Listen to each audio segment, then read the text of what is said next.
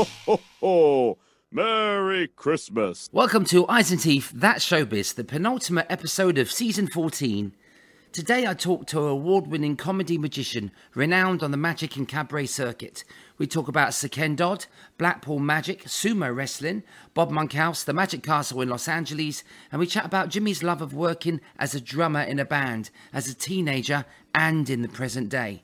The hedgehog anecdote is one of my favourites, but it's nice to catch up with one of the friendliest, most down-to-earth of entertainers who has loved his work at sea and on land, and to prove it's in his veins, he returns as Santa Claus this Christmas 2023. So watch this space. In the meantime, welcome to today's guest, Jimmy Carlo. Ho, ho, ho, ho! Hello, mate. How you doing? I'm really good, mate. It's so nice to see you. You've always got a smile on your face, Jimmy. I love your persona. It's just, this is probably why people love you so much. On stage, off stage, you're the same person, aren't you? I'm just a little relaxed fat man. That's all I am. It's a happy man. That's what we want to see. And you're just telling me about a big job that's coming up later this year, and you retired last time I saw you. So what's going on, Jimmy? You can't leave the business. No, I hit 66 in March, and I thought, that's it, I'm going to retire. Then I bought a set of drums and joined a couple of bands. But one of the bands was quite big in the 70s, called Life Fantastic. And then, about 30 odd years ago, when I was in America, I went to a Santa school, learned how to do Santa and different things, and I've never done nothing with it. So this year I've said, now I've retired, I've only got a few kids' parties I do now, I don't do the cruises. So I'm going to go into doing Santa Claus. So I've been searching for the wigs and the costumes and the boots and everything. Got to be done properly, so I'm going to spend about £2,500 setting it all up. Amazing. We've got 11 months to get ready and start saving. I think I need a website before that, Steve. It does take a lot of building, doesn't it, to start a business? You've got the PR, you've got a website, you've got to get the costumes, the content, you've got to build that act. But to have it ready by Christmas would be, I can't wait to see it, mate. That's amazing. Yeah, amazing. And I have to do it properly as well. I can't do it sort of half cock, you know. I've got to have the proper wig. It's got to. I like these wigs that you can see the face and the expressions, not these ones that cover the whole face up, you know. So that's why it's expensive. I think it's about £500 for the wig and the moustache and the beards. So could you not grow it yourself? You've got time. My missus don't like even if I got a bit of bristle like now, I go, it sticks in me. Shave it off. Oh, does she? Oh, I don't blame her. So you're from the Midlands. That's right, isn't it? Can you tell me about growing up in the Midlands and what were you into as a kid? I was born and bred in Cannock Chase, in a place called Bridgetown, which was a little village where everybody knew everybody. Sort of thing. If you was playing out in the street and you were about 10 streets away on a Sunday morning, my mother would shout, "Jimmy, your dinner's ready," and then somebody in another street would go, "Jimmy, your mother wants you," and you know. So, it's quite a nice place to grow up to. Close-knit community. Yeah, and we had a big sawmill that we used to go and get the sawdust and make our own football pitches with on some grass and things, you know. Good old days. Nice, yeah. And then when I was 14, we started a band with the two lads from school, and then that went on for a while. And then 15, when I left school, I had to start a proper job for 2 weeks to earn enough money to join a band in Scandinavia. In Scandinavia, from the Midlands. So you were a drummer. You really loved your drumming. Yeah, I was a pro drummer 15 years before I did anything else. I made a record, you know, but it was close. It was very close. Well, it's nice to get close, isn't it? There was a fifth Beatle that got close, wasn't there? So that was so close. And there was another drummer as well, wasn't there? That kind of took over. Ringo took over from a drummer. That's Pete Best, was it? So yeah, it is very. You know, you just don't know where these bands are going to go after you leave. That's the worry, isn't it? No, I mean we had some inquiries from a couple, you know, a couple of big record companies, but I think one company just wanted to shelve us because we was better than the bands they'd got. Oh, nice. Yeah, which we found out later on. So where would you work? Would there be cabaret clubs and sort of social clubs? Well, we used to have a lot of sort of Thin Lizzy, ELO, Queen, Status Quo, that sort of stuff. Bit of Southern Brothers and Quiver. So it was mainly sort of big pubs, you know, big sort of rock venue type pubs, and then universities, colleges, that sort of thing. Brilliant. Yeah. That's great. I mean, at 15, 16 years old, to be on the road with your mates must have been brilliant. Oh, yeah, it was brilliant. Yeah, and we had some good times as well. You know, like I was telling you about that time with the. If we was only working on a Saturday night and we hadn't got a Sunday, we used to go up Cannock Chase after the gig, and just have a sit down in the moonlight and everything, you know. And this, I think I told you about this. The one day when I was dying for a, and there was a toilet back in Cannock in the bus station, but they wouldn't drive me back to Cannock, and they said go and have one up a tree. So we found some toilet paper in the van, and there's just me in the moonlight, and I'm leaning me back against a tree, having a and I looked down, and all of a sudden, my was walking away from me because I'd on an hedgehog.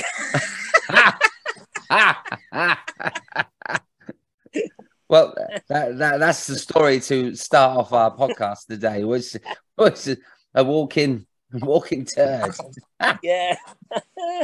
Wow, oh, that's brilliant. It's walking away from me. I mean, maybe you went to the toilet in a really posh area and they just self-clean themselves. Yeah. It might. You never know. Yeah. You never know. Yeah. And there was another funny story we used to do in the day. 10-day runs up the northeast for agents. You know, so you got there for 10 days, and we'd done 9 days, and the next day we were supposed to do a Sunday dinner time and a Sunday night. And on the Saturday night, when we finished, the agent rang and said, don't bother going to the club on the Sunday. They were all going to a horse race meeting, so there'd be nobody there. So they decided to drive back on the Saturday night. Well, because I didn't drink, I did all the driving. And we're halfway back. I think we're about Scotch Corner or something, and I'm tired. And I said, oh, lads, come somebody else drive. Nobody would drive. And we used to sleep in the back of the van. We had a big Merc van with a sliding door. So I just said, I'm going to park up. I parked up in a field behind a hedge. Got in the sleeping bag with just my pants on. Next morning, I'm dying for a wee. Gets up, slides the door, starts having a wee out the door, and there's a car boot sale round us. I love those sort of stories. You just don't know where they're going, do you? No, great memories, great memories. And you didn't know where your poo was going, and the hedgehog. Apparently, your poo went across the road. Oh, he might have been going to Scotch Corner. He might have been. Why did the poo cross the road? He was sat on a hedgehog. So when did magic start to creep into your... When did you go from drumming in a band, which you really enjoyed, and had never had anywhere to go to the toilet, from actually going on stage and doing a magic show? Well, it all started, Steve, when I was a kid, and my dad worked at the Foundry in Cannock. And we used to have a Christmas party every year. And I always said, Dad, see if you can get me a magic set. And I never had a magic set off Santa. I had some fantastic games and things. A bit of a Scale Electric thing once and everything, but never got a magic set. Wow. And then when I was about 13, was in Blackpool, I saw somebody doing a Svengali deck. And I thought, well, that's great. And I bought it. It was only £1 or £2, I think. And I went and sat on the toilet for hours just learning this Svengali deck. And it got me hooked on it. And then all the way, even through the drumming, all the way through, I'd always been interested in magic. Oh, that's amazing. I'm just really chuffed you found a toilet. I know. After all this time. Yeah. Oh, that's brilliant. So you just started learning, and then from then on, you got the bug. Yeah. Eyes and teeth. Then I think I went to, what was it, Supreme Day when I was younger as well. And bought a few things. I bought some stuff from Terry Herbert, you know, oh, bless him. Silver Scepter and things like that. Yeah, it became a great friend of mine afterwards. Yeah. Oh, that's really nice. And I always hear about magicians, ventriloquists, even comics, you know, being inspired by great magicians before them. But those great magicians always help the younger generation, don't they? They've always looked down and go, you know, do this, have this, learn this. And they pass it on, which has always been a nice thing in this business, I've always seen. Yeah, there was a funny thing with Terry Herbert as well, because when he sold me the Silver Scepter, he was known for the Silver Scepter, you know, his big thing. And when I put some DVDs out years ago afterwards, like, you know, I put some DVDs on magic and games and things. And the Silver Scepter was one of my routines on it. And he showed it to his grandchildren, and they couldn't stop laughing at this routine. And in one of the magazines afterwards, he put something like, I was known with the Silver Scepter, you know, it was my trick. He says, and my grandkids have seen it for years and years and years growing up. and they couldn't stop laughing at Jimmy Carlo's routine when I was Jimbo, you know. Right. So that was a nice compliment from him. Yeah. Oh, that's nice. That's brilliant. So you were known as Jimbo when you did the Magic early days? Yeah, for the kids shows, yeah, Jimbo, and I used to work for P&O and different things as well. So I had some nice contracts. Can you tell me about the sumo act? Now, I've never seen the sumo wrestling act that you did, but I know that it was a really big part of your repertoire. Not easy to say. So how did that come about, and how long did you do that for? Well, when I was with my ex-wife, I met her at Skegness in the band. It was my last year in the band. Okay, was that Crystal, was it? And I met her there, and then the following year we sort of lived together. And I thought, right, this is it now. I've got a chance to go into the Magic because the band was splitting up. And I taught her what to do. I taught her how to walk and different things and act on stage. And, you know, even though she's my ex-wife now, she was actually brilliant on stage. And we had our first summer season in Jersey. And the second summer season was in the Isle of Man. So while I was in the Isle of Man, we had this idea about this sumo wrestling act, you know, because most magicians then was all the top hat and tails and the dicky bows. Yeah, it wanted to be different. Yeah, and of course Tommy Cooper was my hero, you know. And we found this wedding shop and we said, can you make any kimonos and things? So they made us some kimonos and we worked the act out. I got in touch with Wayne Mattox, so I got an idea for this sub-trunk routine where we didn't actually do a changeover. If you go on YouTube, Steve, and put up Sumo Magician Full Act, 10 minutes of the IBM competition will come on. Oh, brilliant.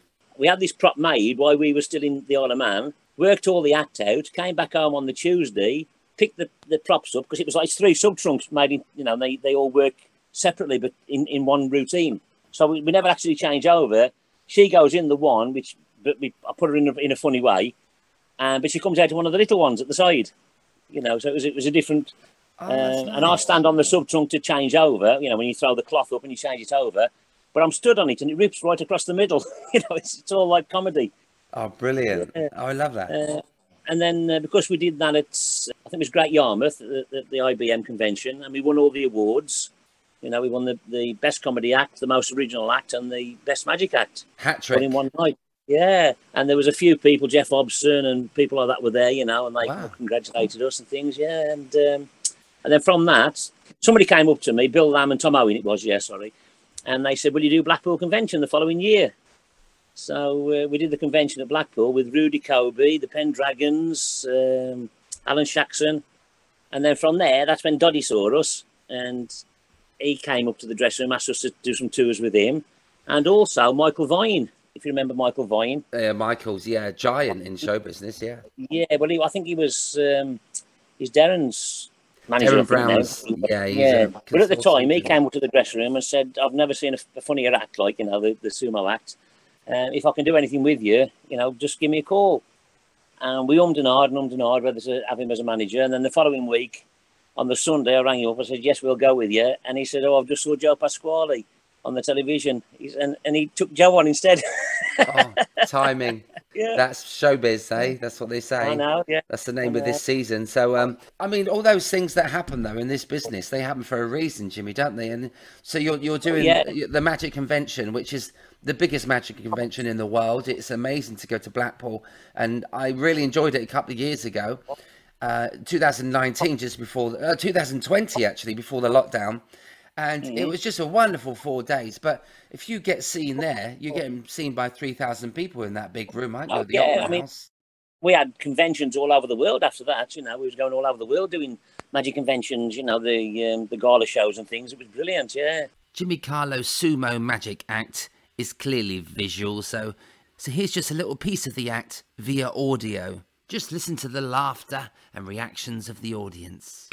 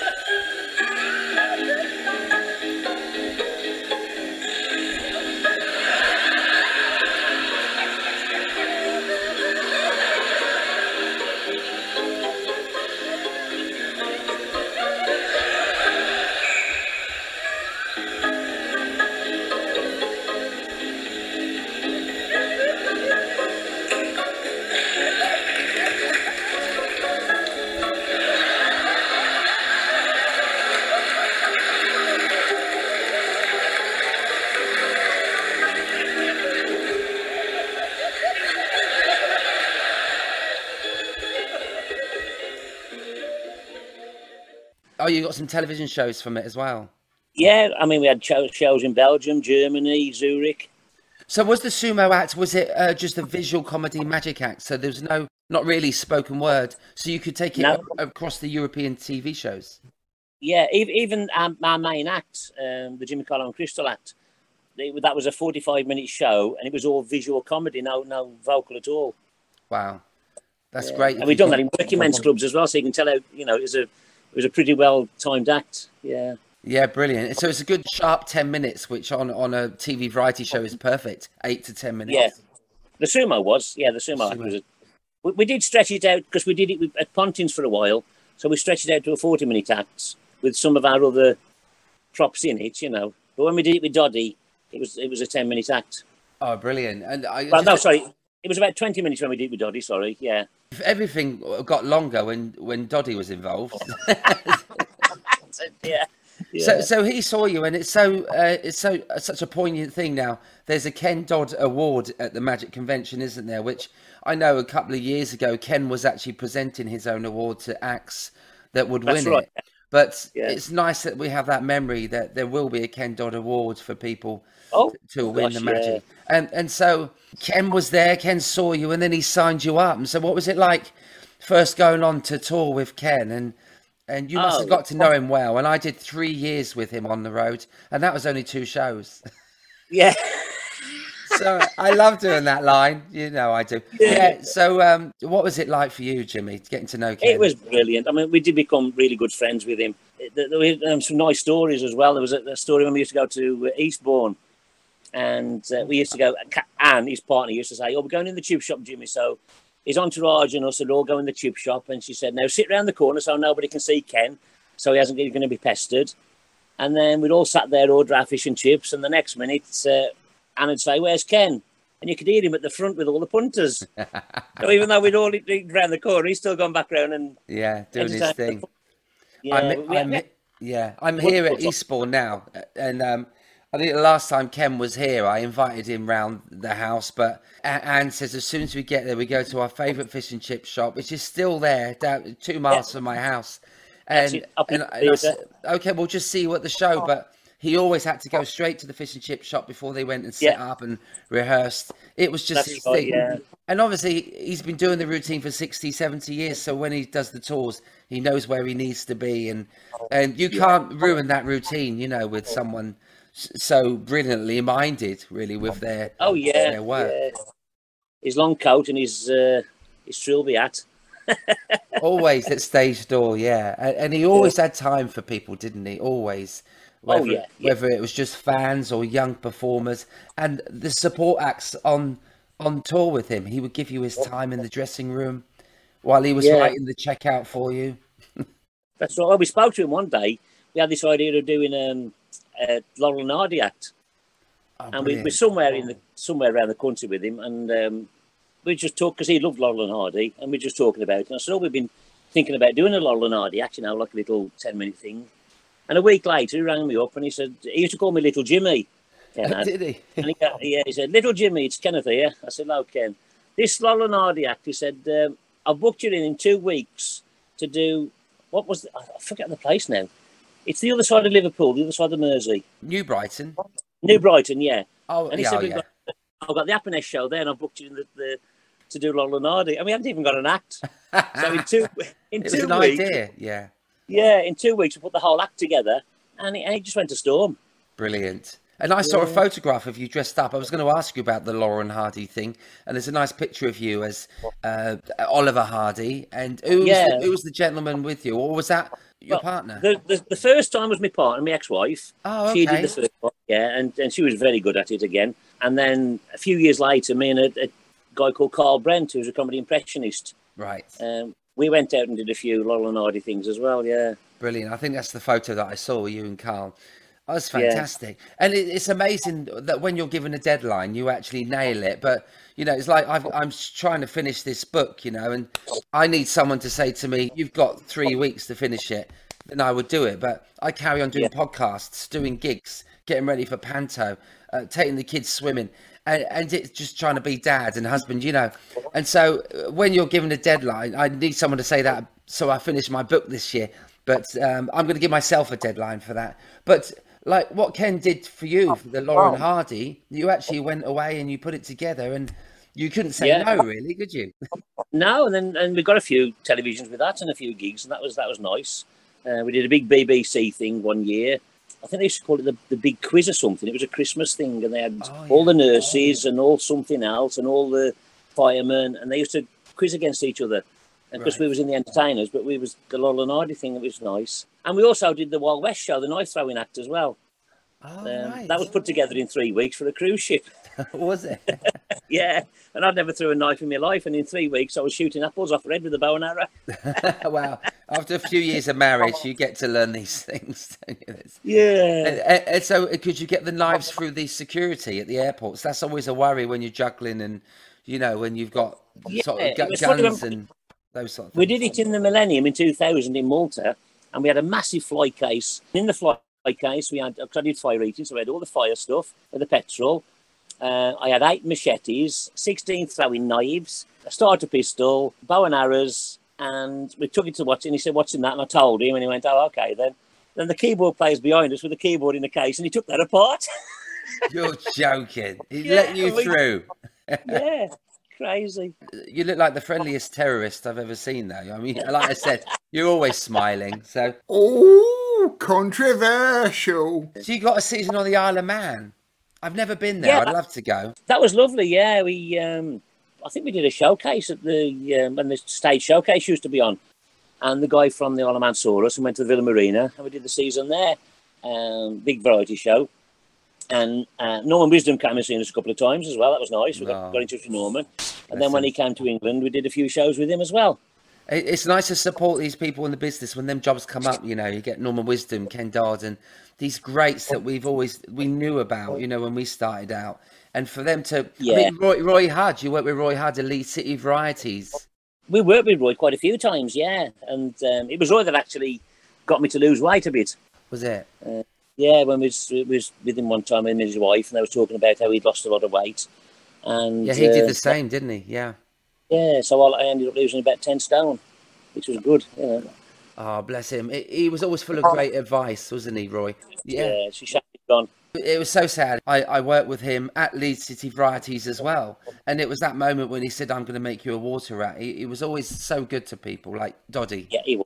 Yeah, that great big sausage used to throw at the audience. Oh, I didn't see that. Yeah, he used to have like a big spaceman. He used to throw it, a big blown spaceman and something else. And he had a massive, 20-foot sausage, and he used to throw it out into the audience. Oh, really? Yeah, it was funny. Yeah. Oh, it's brilliant. I love prop acts. I lost touch with him for about 10 years. Then we met up on a cruise ship. We was working together on some cruise ships, which was fabulous then. It's great to bump into people now and again, isn't it? I mean, I don't think we've worked together, Jimmy, but we bump into each other at different events, don't we? We've worked at the same venue, if you remember that once. Where was it? Oh, no, we did. I don't know, because if you remember, you was there and we'd got a caravan and you hadn't got a caravan, and I said, "You can come and share our caravan if you remember." Oh, bless and you. You were at the one rooms. Yeah, you was at the one room and I was in the other room, yeah. That was either Coombe or was... They've got the big room on... There's a big park and... Whitehorse. Might have been, yeah. They've got the big lights and the stage, the revolving stage, that one. Yeah, that's... is it like Whitehorse, Chichester? Selsey, is it Selsey, that sort of Might thing? be, I don't know. I think so anyway, but yeah. You kind of bump into people now and again at different venues. Yeah, yeah. I remember working with Doddy actually one Christmas, and I was doing Northampton with Doddy, and next door, because we were in the concert hall, next door was Paul Zerdin in pantomime. So a concert hall the Derngate theatre. Derngate, yeah. And but they had the same stage door, so me and Paul walked out together, which is strange. No, so we had a funny one with when Bob Monkhouse did Opportunity Knocks. We had a funny thing there. We'd gone to do the Opportunity Knocks thing, and we only did 3-4 minutes of the sumo act. And we had the producer, we had them all in, they was crying in tears with this, because it was a funny routine. And Bob was there as well. It was funny because he came in, he didn't normally come in. And he said afterwards, he said, "Oh, really nice act, thank you." And when we got the letter back saying we hadn't got the show, I was gutted because it was the best audition we'd ever done. Oh. And it must have been 3 years later, probably 3 years later, we were doing a big show in Jersey, only for a night for Ford. We stayed over to meet friends for a couple of nights, and he was on a place called the Inn on the Park. Bob Monkhouse was, and we knew the people, so we went to see him. And then afterwards, we stayed over for drinks and things. And as we came out, there was like two entrances, the back entrance and the front entrance. We come out the one entrance, going towards the Grand Hotel. He's come out the back entrance, going towards the Grand Hotel. And you sort of meet in a triangle. And I say it's 3 years later, and I went, "Oh, great show, Bob, really enjoyed it." And he went, "Oh, thank you." And then he looked again, and he said, "Jimmy, Carlo and Crystal?" And he's only met us once for a few seconds. And he was saying, "Oh, that sumo," that he said, "Oh, so funny." And I went, "Well, it weren't good enough to get on the television programme." And he said, "Oh, there's a good reason for that."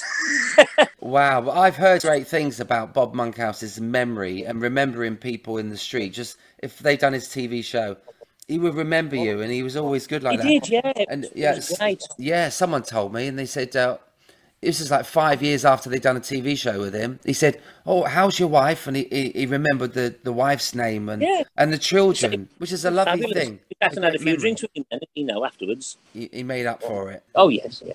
It weren't his fault we couldn't get on, but he did give us the reason why, and so I'm satisfied with the reason why we couldn't get on.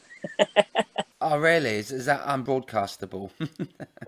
No, what I don't know if I should say. But, you was funnier than the act that was going to win. Oh, I see. Oh, yeah.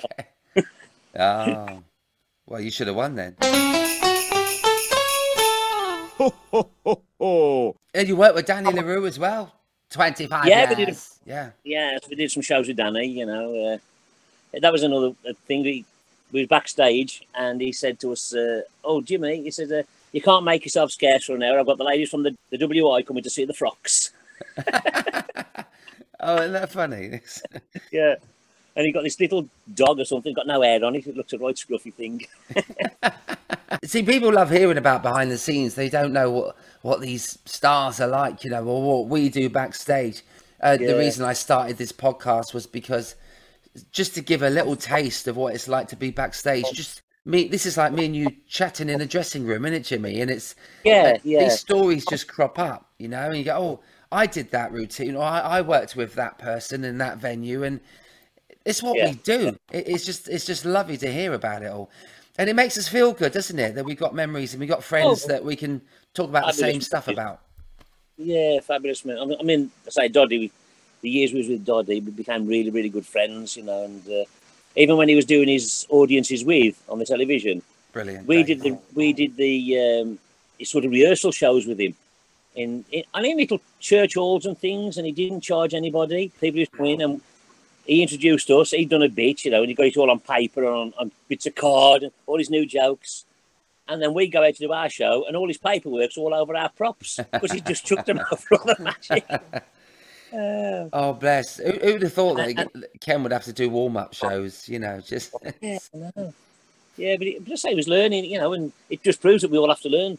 You're going to do something different, you've got to put the time in, and he did. He was right, he's having all these new jokes, but they'd be on paper, and he'd be just reading them off the paper and seeing how they reacted, and they either went in the show or didn't go in the show, And then afterwards, he gave us free tickets to go and see the live performance as well, which is brilliant. They are great shows. The audience with Ken Dawes, both of them, they're just brilliant to watch, aren't they? You can't not laugh at them, and they were two of the best ones they ever made. You don't have the atmosphere as you're there live. You've got a different atmosphere to when you watch it on the telly as well. Yeah, I guess there's that as well. Because I never went to any of them. I was at the Spice Girls one, but I was performing backstage, so I watched it on the screen while it was being filmed. But I'd love to have been in the audience of one of those sort of situations because all the questions are set up, aren't they, for that? Oh yeah. And I guess the ad libs are as well. Well, most of Doddy's was anyway, weren't they? But he did. That's what I learned from him. He did everything the same. His ad libs and everything were the same, but it just felt like it was the first time he'd ever done them. Because he was so natural at doing it. Yes, and I learned quite a lot from. I used to sit at the stage on the side of the stage and watch him every night. Every night we worked with him. And would you watch him or would you watch the drummer? Well, yeah. No, I used to watch Ken. Yeah. Oh, there was a funny thing with the drummer. I don't know if you ever noticed. If something new happened in his act, he used to put his finger out like that. And that was for the drummer, I think it was Mervyn, and he used to have to write down the gag what he's done. Really? If it's a new Did you ever notice that? That's good. Yeah. No, I didn't know that. So something's happened, he's got a good laugh for it, he just put his finger out. So the drummer's watching him all the time, and he used to write the gag down for him afterwards, so he didn't forget it. So I guess the band would have laughed anyway, because it's quite refreshing for the band to hear a new joke during a 4.5 hour marathon of Ken's routines. Because they all know it, and they have to know, like 15 minutes in between each piece of music. The drummer has to know when to do a pts or a piece of music or go straight into a song. Must have been one of the hardest things to do, to be in his band. I should have thought so, yeah. Sat there for 5 hours. Yeah, but they're only playing 20 minutes of music in. Oh no! You spread that out, bless them.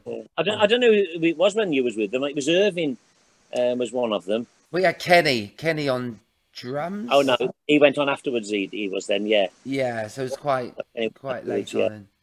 Because it was Irving and I can't think the other one. Kenny Adams, yeah, it was. Yeah. Kevin and Irving. Yeah, I know when I did his the one, his charity in Liverpool, the Good Turn Society. Oh yes. And he asked me to do that, and I did it. And it was Kenny was on then. He was drumming then. Kenny was, but it was ever so funny because I'd gone round the back to change, and when I came out to do my act, the front row was Doddy, Freddie Paraface Davies, Jimmy Tarbuck, all these big stars at the front row. Ricky Tomlinson, I know he goes to the Good Turns. Yeah, Rick was there, and Stan Boardman. Blimey, imagine seeing all them faces, and you've got to try and make them laugh. And what acts did Ken ask you to do? Because there was lots to choose from. That was my normal act. That was after we'd sort of Comedy Magic. So I was just doing a solo comedy act then. All right, mate. Yeah, I heard a lot about the Good Turn Society. It's Jimbo!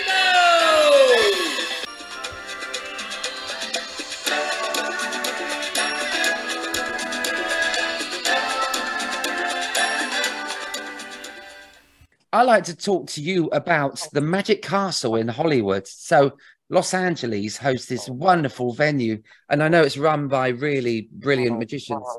But you could tell me more about it. I know that Shari Lewis and Lamb Chop used to work there, and great ventriloquists. So tell me about Magic Castle, because you've been there. Yeah, well, we had a thing over in this country.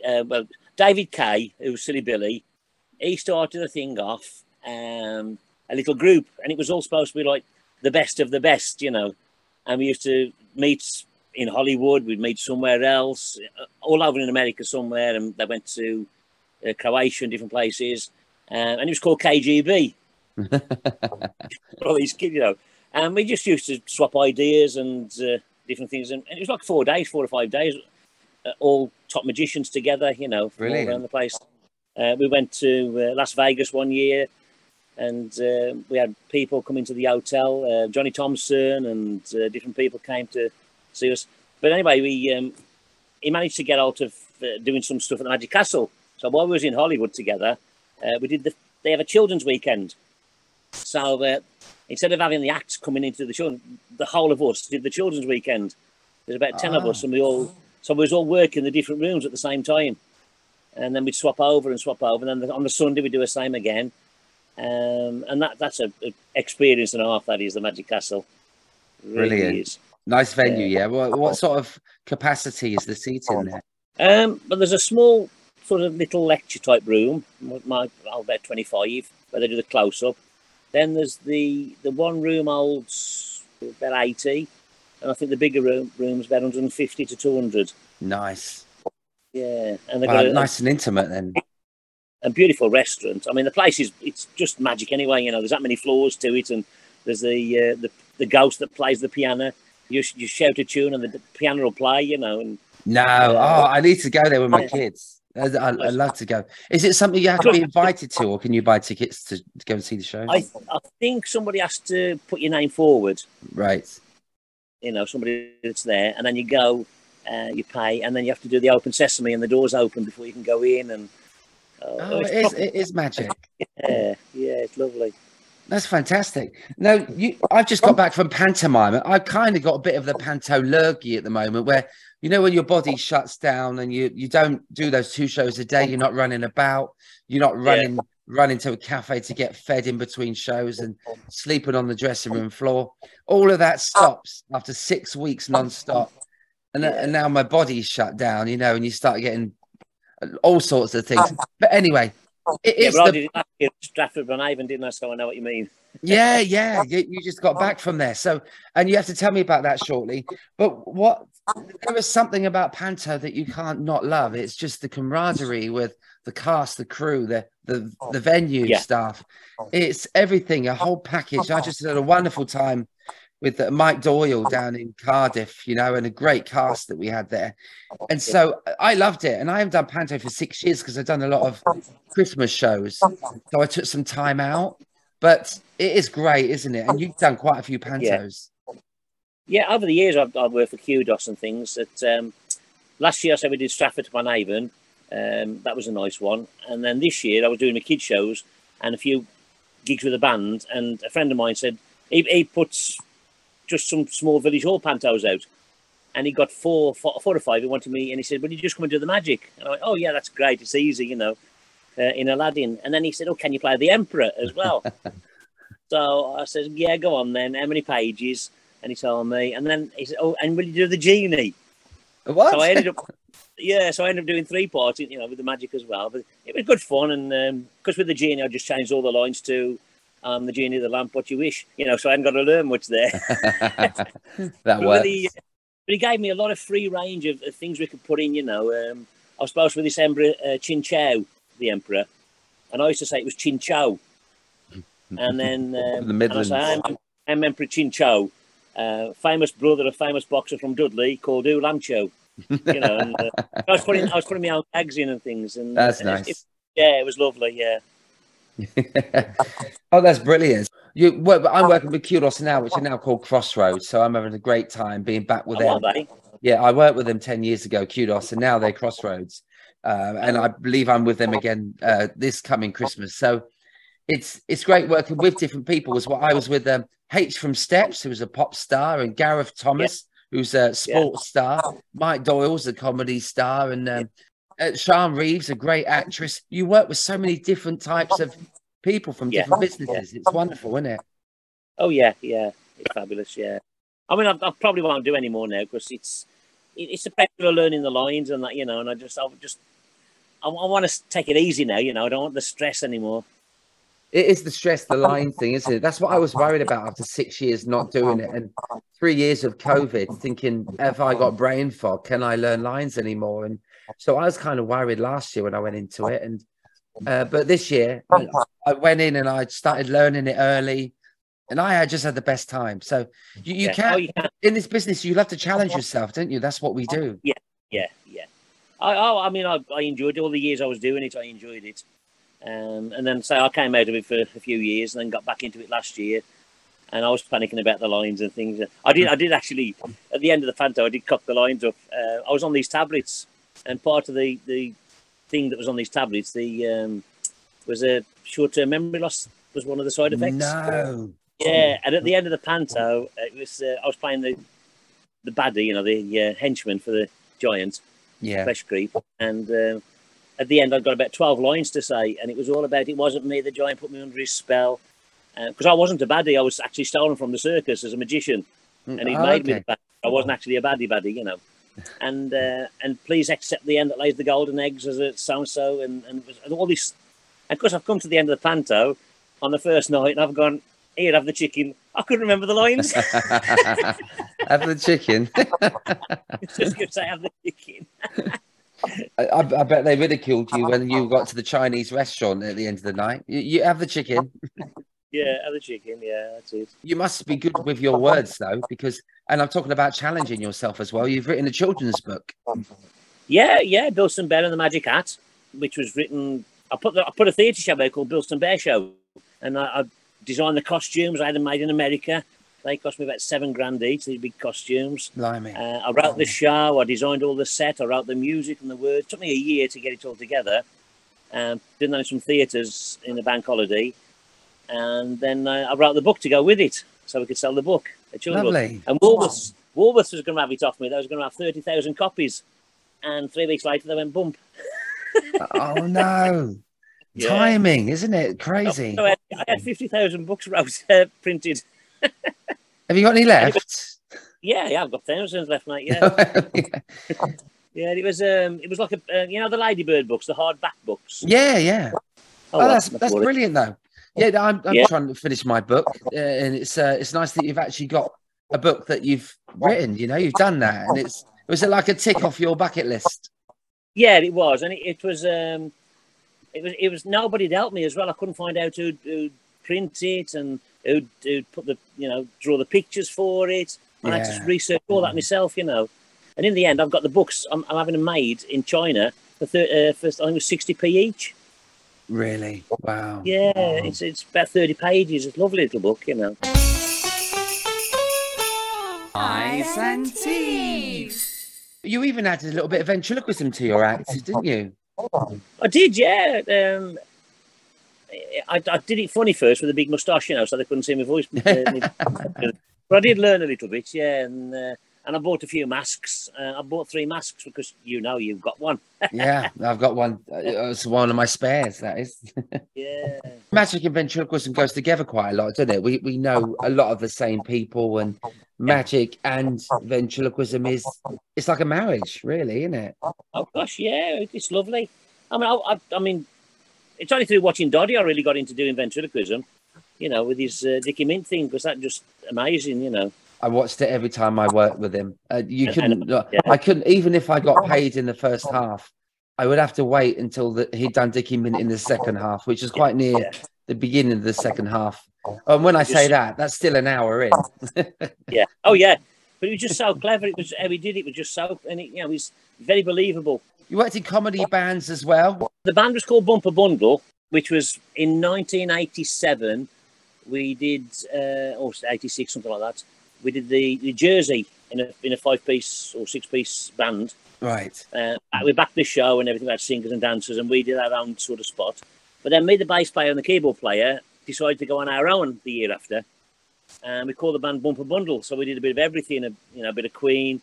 It was on a keyboard vocal, me on drums vocal, and the bass player vocal. And we got a summer season in Skegness and different things.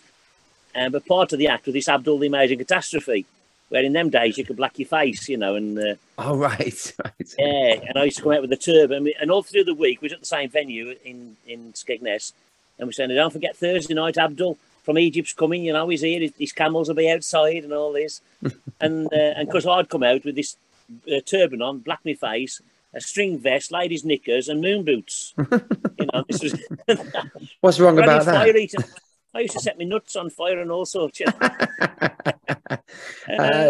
Children's shows have changed. Oh God, yeah. But it was like a floor show thing, and there was part of the act where I do a snake charming thing with a big basket, and the bass player was like my assistant, dressed up as Ina Sharples with things in, and the keyboard player got the dicky bow on the suit, and he was doing the voice because I couldn't speak because I'm Abdul, I don't speak English, and this snake basket thing, I'd be charming it, and the bass player, it was my assistant, he'd pick the basket up and walk off with it, and I've got the snake on a stick on my foot, lifting it up and down, and I haven't realised the basket's gone, and it was a really good comedy.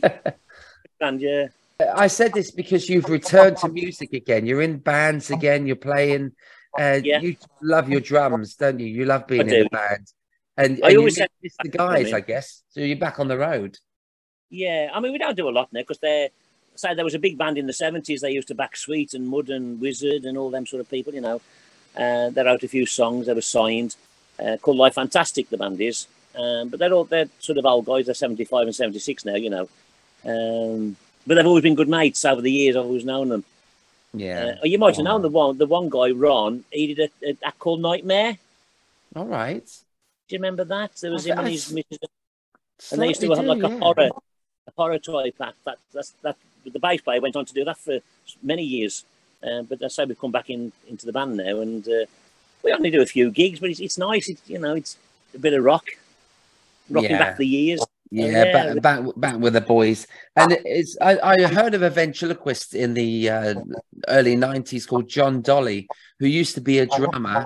Then he ended up being a ventriloquist, but he went back to drumming. And I don't know where John is, bless him. I don't know where he went, but I think he gave up the ventriloquism and ended up being a drummer again. So you've kind of done that. You've returned to the drumming, but magic is also in your blood, isn't it? I still do some shows now. I mean, we're playing tonight with the band for a charity do, a cancer thing. But I've still got some kids shows in as well. You know, I do still do a few kids shows, and I say then this next year when I'm going to do the new venture. Yeah, Santa. Yeah, Santa. Yeah. I remember seeing you at the Blackpool Convention in 2020, and it was so great to see so many friends there, you know. And I was standing in the queue to meet the great Lance Burton, and then you were standing behind me. So we had a good catch up. We got a picture from that moment. And I remember just shortly after that convention, which I had such a wonderful time, you messaged me and said, would you perform at my son's wedding? And that's when I last saw you, was at your son's wedding. Wonderful, wonderful day that was, mate. Thanks for the invite. You all made me feel so welcome. Yeah, you ate all the pies. I ate one of them. No, it was great because it was really nice and informal, and you know, it was just like all friends being together. It was fabulous. Yeah, you have a fabulous family. They were lovely. I must mention your daughter-in-law, L.A. Evans, because I've read her book. Have you read it now? Yeah, yeah, great book. Yeah, great twists in it. Yeah, she's got 3. Yeah, there's a lot of twists and stuff in the story, isn't there? And I know one of them, she gets a memory back and different things, but I'm not sure. I haven't read the last one. Yeah, it was just brilliant, really good to catch up with you because we had a good catch up in the car park as well. You roadied for me. I did, yes. You helped me carry my gear to the car, bless you. I did, and compared the night. It was so nice as you did. You brought me on as well, and it was, you know, it's your son's wedding, father of the groom. You should have been relaxing, but you just made me feel so welcome. You looked after me, Jimmy. Thanks for that, mate. Yeah, no, it's a pleasure. I'm glad so you could good do to it, see you. Yeah, but it is hard to leave the business. You know, the business doesn't leave you, does it, when you're in it and surrounded by it? And it's something that you love. I think the only time you pack in this business is when you die, don't you? You know, you do it. Yeah, like Ken did, doing Doddy. Doddy, we was never going to quit. Never. And it quits you, sadly, in the end. But Jimmy, don't ever give up. We're looking forward to seeing you at Christmas. So I'll be first in the queue to get one of those Santa messages. But good luck with all the planning. There's a lot of work to do. Yeah, well, so I've got the wig being made in China, handmade in China. So the wig and the beard. Wow, that's about 500 quid's worth. Well, that's going to look beautiful if you're getting it properly made. It's not from a joke shop round the corner. This is proper stuff. I always believe in you can see the face, you can see the expressions. You've got to be able to see the face, you know. And these joke shop ones cover you. All you can see is that from the hat, and you know. It makes it kind of creepy when you can just see the eyes. Yeah. Nobody has a beard up to their cheeks, do they? I mean, above their nose. I know, yeah. And there's a beautiful lady called Heidi who makes a lot of children's costumes for children's entertainers. She is one of the best Santa Claus costume makers out. So she's going to make. I'm going down there to be measured up soon in Watford. So give her a plug. She's lovely. Heidi of Watford. Hello, Heidi. Maybe Arthur Lager needs some clothes. Yeah, but she makes all the costumes for some of the American Santas because there's thousands of those. Yeah, there's a big Santa convention in America. And she's going to that with and apparently there's one in England as well, in Cambridge, which I found out. Just 4 turn up to that. it's like ventriloquists, though, isn't it? Because ventriloquist conventions never worked over here, but in America they're huge. You get 500 events there. Yeah. Well, when I won the family entertainment, the USA one, I went over there just to see what they was doing, and I entered the children's competition at a place, I think, called Kidabra, and I won it. Became family entertainer of the year, you know, and that was fabulous. Fantastic. Yeah. So that was full of entertainers, and you entered the competition. Yeah, I went there just to sort of meet, you know. There was me and a guy called Dave from London went down there, and his wife. And then, and I won the competition. He came second. Well, he won the family entertainer. The audience's entertainer, and I won the whole thing, the family entertainer thing. Wow! And Billy gave me the $500, which paid for the hotel and everything, which was lovely. Great. And then the following year, I went back and lectured. Oh, that's amazing! It's nice to be asked back as well, wasn't it? Because I started to do lectures on ventriloquism now. So when I do like a gala show in the Magic, because I've done Eastbourne last October. I'll do the gala show, and then the next day I'll do a talk on my ventriloquism. You know, so was that the IBM? Yeah, it was. Yeah, it came back, and it's here in Eastbourne again later this year in September because they booked it for 2 years. So I've got a few. I'm doing something for Russ Brown later this year in his little theatre. I'm doing a tour at one of my tour dates. So it's only a 40-seater. So I'm looking forward to the intimacy. Did you not do Vent Haven in America? I went there in 2003. Yeah, all right. Blimey, when was that? 20 years ago? Yeah, longer. Yeah, 2003. Yeah. Yes, and it was fascinating. It was great. Really loved it. Jeff Dunham was there. It's completely different because you say there's like 500 vents sat there, but there's 1,000 heads sat there. You know, because they're all sat there with a little character.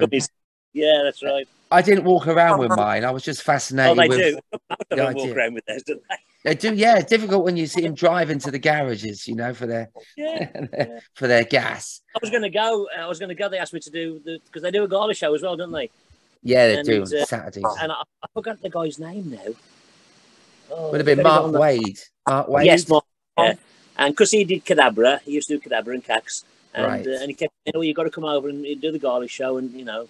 And I said, "Yeah, I will," but I never went. Shane went, of course. Shane West, of course. Yeah, Shane's brilliant. But I did probably 5 or 6 years at the Cadabra one in America. Right. Wow, yeah, that was nice. That's brilliant. Yeah, I do want to launch. If we get my book finished, I want to launch my book at the Vent Convention in Kentucky. So I need to give myself that deadline. I know you have. Yes, you need to. Yes. Yeah, Jimmy Carlo, it's been wonderful to catch up with you, mate. Really nice to see you and pleasure. And get to know more about your history. It's fascinating.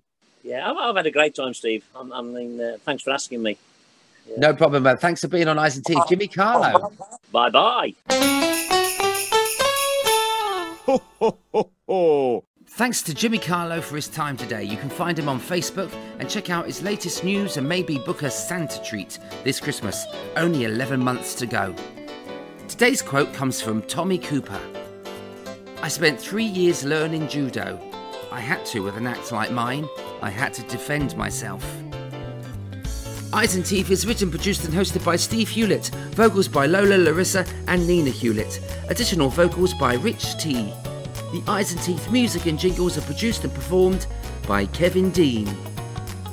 Join me for the final episode of Season 14, That's Showbiz, when I chat to my pantomime mum, Nancy, aka Mike Doyle, as we get to know each other more in Cardiff during a 6-week run during Snow White for Crossroads Pantomimes. It's part 2 of Mike Doyle.